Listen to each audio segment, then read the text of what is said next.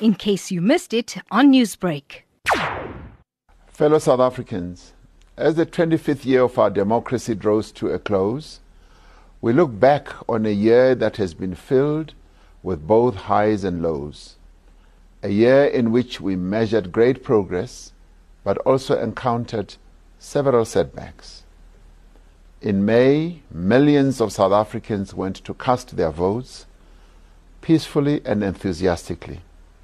This once again demonstrated for all the world to see that we are indeed a robust and a vibrant democracy. We recommitted ourselves to building a new society founded on the will of the people, in which all South Africans, black and white, truly belong. And yet, for many South Africans, the hardships of life continue. While our economy created jobs, these have not been nearly enough to stop the rise in unemployment or the deepening of poverty. Many South Africans' lives have changed for the better, but many others are yet to feel the benefits of the economic reforms and new investments. This has also been a year in which we have had to confront the darkest forces of our nature. As a nation, we have witnessed the brutality perpetrated by men against the women and the children of our country. We've seen lives, both young and old, ended with brutal violence. We've seen fear in our homes, in our schools, and on our streets. Yet, as a nation, we have stood as one in our determination to end the crimes perpetrated by those men who have no respect for the lives and the rights or dignity of women and children. An outpouring of grief and anger has incited the nation to action, to undertake an emergency response plan that will turn the tide on this national shame. Despite the difficulties of this past year, day by day, we draw closer to our ambition of a better life for all South Africans. We are drawing closer to our goal of providing quality health care to all South Africans and redistributing land to all those who work it and all those who need it.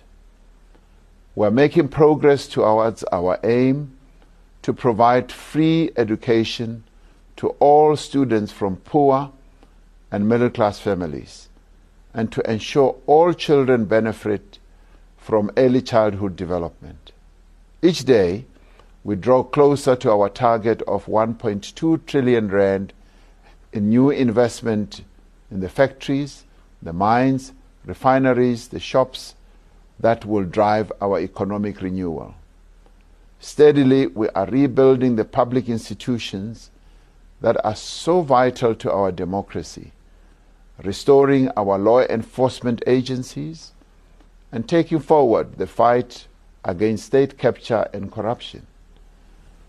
And so we enter this new year and this new decade encouraged by the progress we have made under difficult conditions, knowing that we still have many mountains to climb and many treacherous rivers to cross.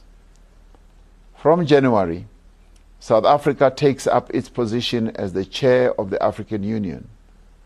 We will seek to work with our sister countries to realize an Africa free trade area that stretches from Cape Town to Cairo, from Dakar to Mombasa. We know only too well the enormity of the challenges that confront us, but we are united in the knowledge that we have the means and the determination to overcome them. Just as the strongest steel is forged in fire, just as diamonds are forged deep inside the earth's crust under the most extreme pressure, let us turn adversity into opportunity. In doing so, let us each play our part, for upon the conduct of each depends the fate of all. by working together towards the South Africa that we all want, sparing neither strength nor courage, we will progress and we will succeed. I wish you and yours a successful and a peaceful 2020. Happy New Year to all of you. Newsbreak, Lotus FM, powered by SABC News.